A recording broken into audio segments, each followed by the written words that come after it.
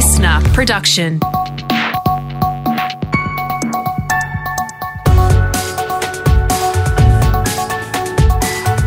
Your morning agenda with Natasha Belling.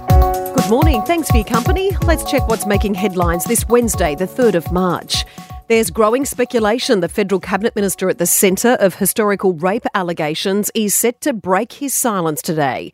The New South Wales Police Force has confirmed it will not be pursuing a legal case into the allegations dating back to 1988 due to a lack of evidence.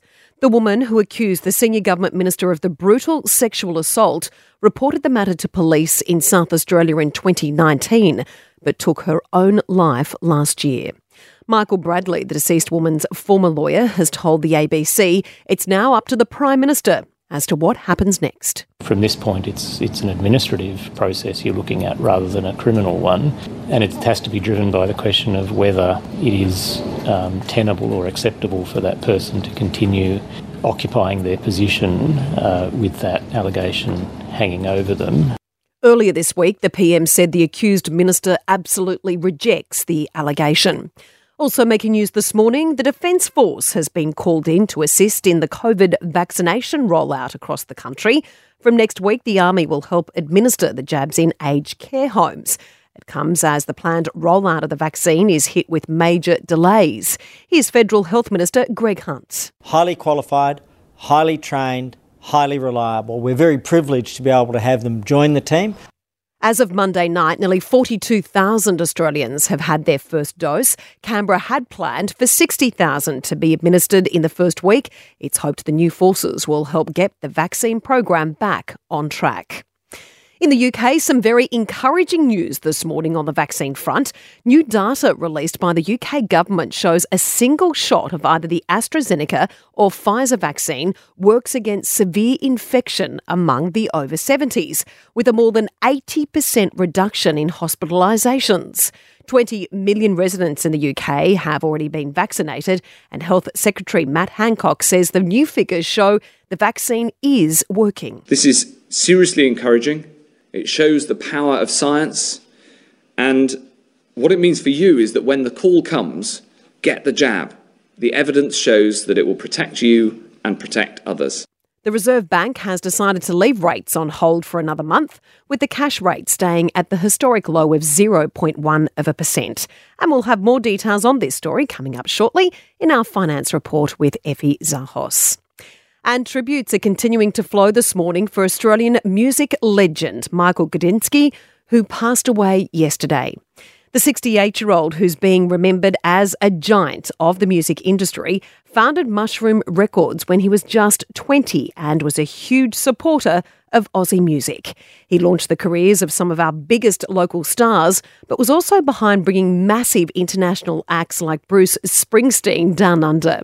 Jimmy Barnes is among the many who are paying tribute, saying the heart of Australian music has been ripped out, while Kylie Minogue said irreplaceable and unforgettable. I'll always love you, the Big G. Victorian Premier Daniel Andrews has told the Project he is looking at a state funeral to celebrate Michael's life. He was a dear friend, and I will miss him greatly. And I send my love and support to Sue and to his kids and to everyone who he touched. He's such an energetic, such a force in this town, and we are better for his amazing contribution. And we're a lot poorer for his passing. Now for a look at what else is making news around the country this Wednesday morning, starting in New South Wales, and police have confirmed human remains found on a beach on the state's south coast are not connected to Sydney businesswoman Melissa Caddick. Our Sydney reporter Siobhan Caulfield has the latest. Yeah, Tash, DNA testing has confirmed human remains found at Mollymook on the state's south coast do not belong to Sydney businesswoman Melissa Caddick.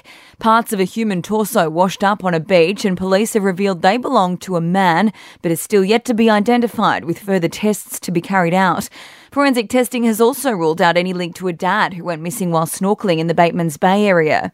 No further remains of Melissa Caddick have been found since the grim discovery of her badly decomposed foot in an Asics running shoe at a beach near Tathra, but other remains found at a beach near Culburra on Sunday are undergoing testing.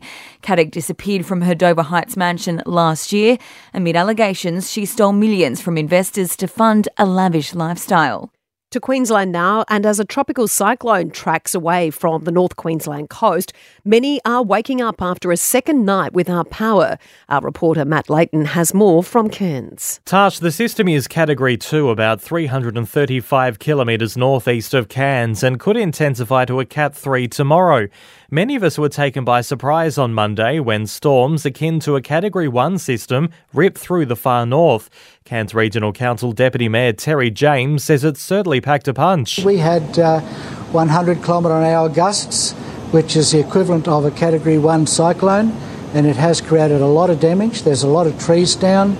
There's still a lot of people without power. More than 42,000 properties were blacked out in its peak. That's come down to fewer than 9,000. Despite Naran moving away from us, a cyclone watch remains for Cape Melville to Lucinda. To WA now, and Premier Mark McGowan has backed down over controversial comments on future border closures, just weeks out from the state election. Our reporter Adam Hemmings has more from Perth. Tash, Mark McGowan has been causing controversy over a potential extension of strict border controls after the end of the coronavirus pandemic. The Premier flagged keeping the G2G pass in place, which allows police to track border crossings, as it's not only kept COVID out of WA, but also a large amount of drugs. WA opposition leader Zach Kirkup was quick to question it. When is it that we stopped being Australians? When is it that we stopped being part of this country together? Within hours, and following talk of a potential High Court challenge if it happened, Mr McGowan clarified his position. Obviously, the G2G pass system will end when the pandemic ends. But he remains in favour of keeping police at border checkpoints to search vehicles for drugs. And to South Australia, a special royal appearance on a Zoom call with the Queen dialling in to chat with Premier Stephen Marshall. Adelaide reporter Sean Maynard says Her Majesty wasn't afraid to have a little laugh. Video calling's become a pretty standard part of life these days, but it's not every day you have one with the Queen of England. The 94-year-old monarch's made her first Zoom call to Australia to chat with South Australian Governor Hugh Von Ley and Premier Stephen Marshall. The reason for her call? Her Majesty was checking in on the installation of a statue of herself in the grounds of Government House in Adelaide when she spotted it outside the windows. They feel very close to you through standing in front of the statue. Yes, I would think possibly it might be quite alarming to suddenly see it out of the window. Gracious that she arrived here unexpectedly. Prince Philip wasn't mentioned on an edit of the call. Her husband was transferred to a second hospital on Monday for further treatment for an infection. Now for the latest in business and finance news this morning, we're joined by Effie Zahos, Editor-at-Large at Canstar. Effie, good morning. As we mentioned earlier, the RBA has left interest rates on hold for the moment. It looks like we're set to see rates very low for the next few years. I mean, that's great news for many home buyers, but not so good for people living on their savings. Yeah, that's right, Tash. And as you said, it was a no-brainer. We expected it to stay at 0.1%. And the RBA also reiterated that it's going to keep the cash rate there until 2024, at least until, employment and inflation hit their key targets. The interesting bit yesterday, of course, was that the fact around the bond market. Some analysts have warned that market interest rates appear to have risen from their lows and mortgage rates will, likely have bottomed by now. And over the past weeks, we did see the central banks have been confronted by a surge in bond sales, and that pushes up interest rates on government debt. So the RBA definitely doesn't want that. But of course, as it said yesterday, it's prepared to expand its $200 billion bond buying program to keep the market low. Great for home buyers. That's good news. I mean, fixed rates may move a little bit earlier than we think, but overall good news for home buyers, not for savers. We have seen the major banks cut their rates. Now, we've got about $125 billion that, we've increased in savings over the last year. A lot of that's in home loans as well, in offset accounts, but a lot is just wasting away in bank accounts. I mean, look at it this way. The Commonwealth Bank has cut saving rates by 0.05% for the second time this month, only last week. Now, in its Goal Saver, which is a bonus-style account, is now only paying a total rate of 0.35%.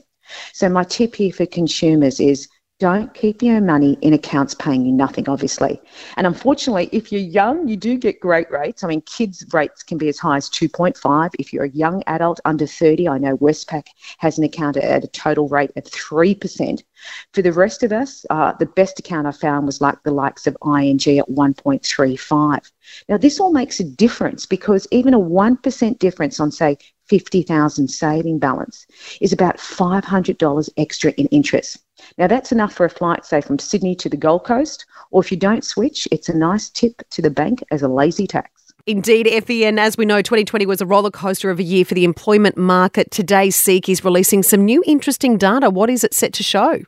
Yeah, look, it's interesting to see what sectors have done well, and some of this data is right up until February. And bear in mind, this comes out we've only got about 3 more weeks left, I guess, till JobKeeper ends.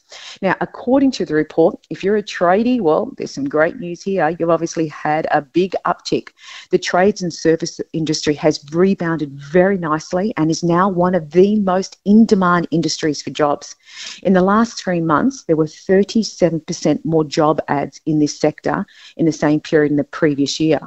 And, however, as restrictions eased, demand for roles like hairdressers have really jumped up. According to Seek, they've seen a huge turn in this area as more and more people are jumping back to pampering services.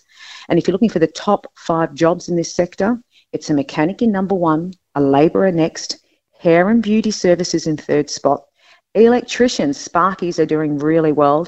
And then because I guess the mining industry as well, welders and boiler makers.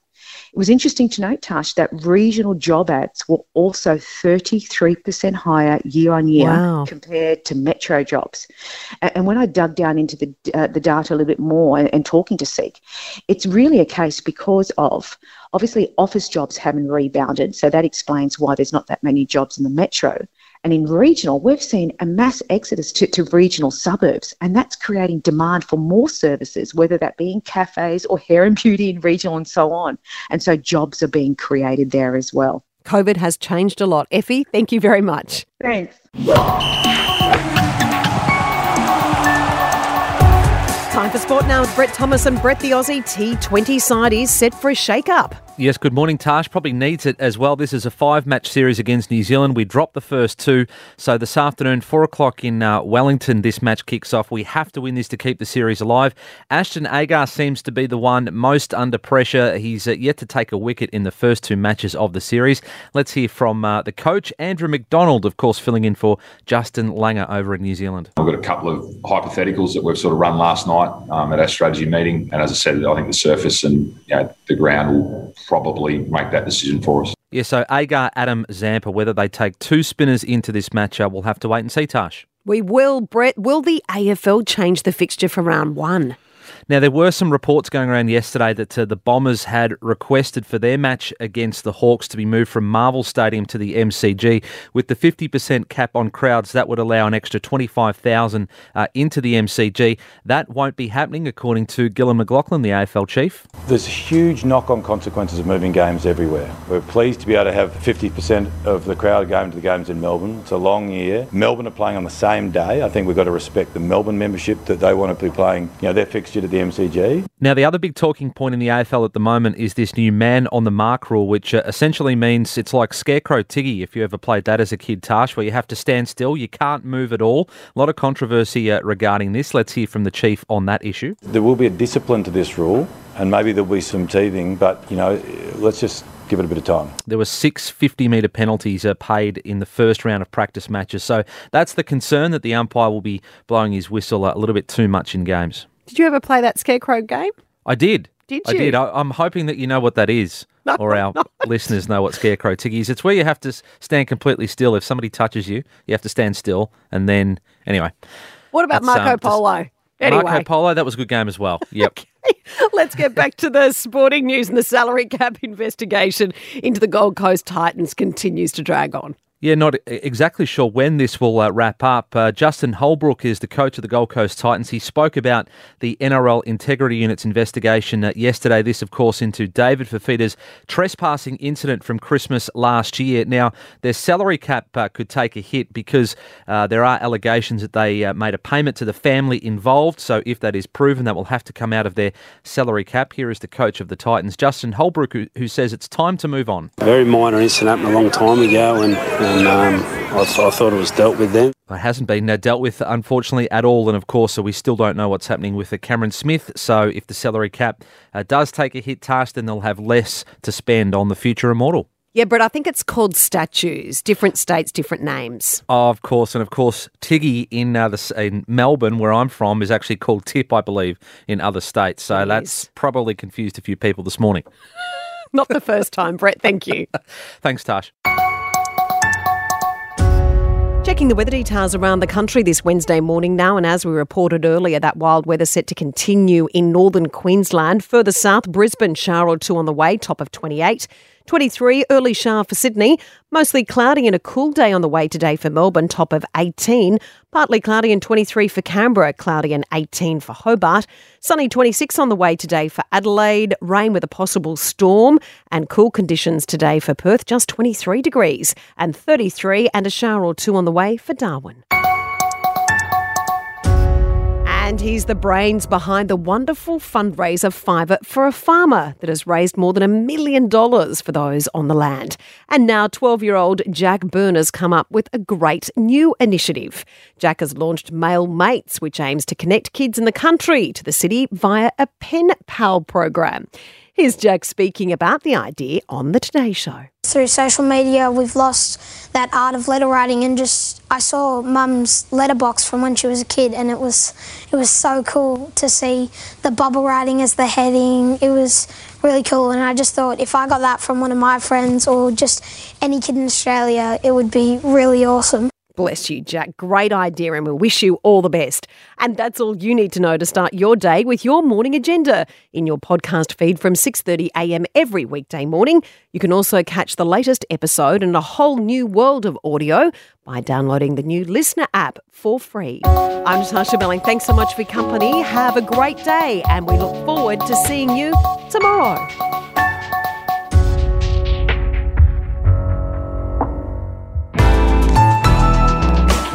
Listener.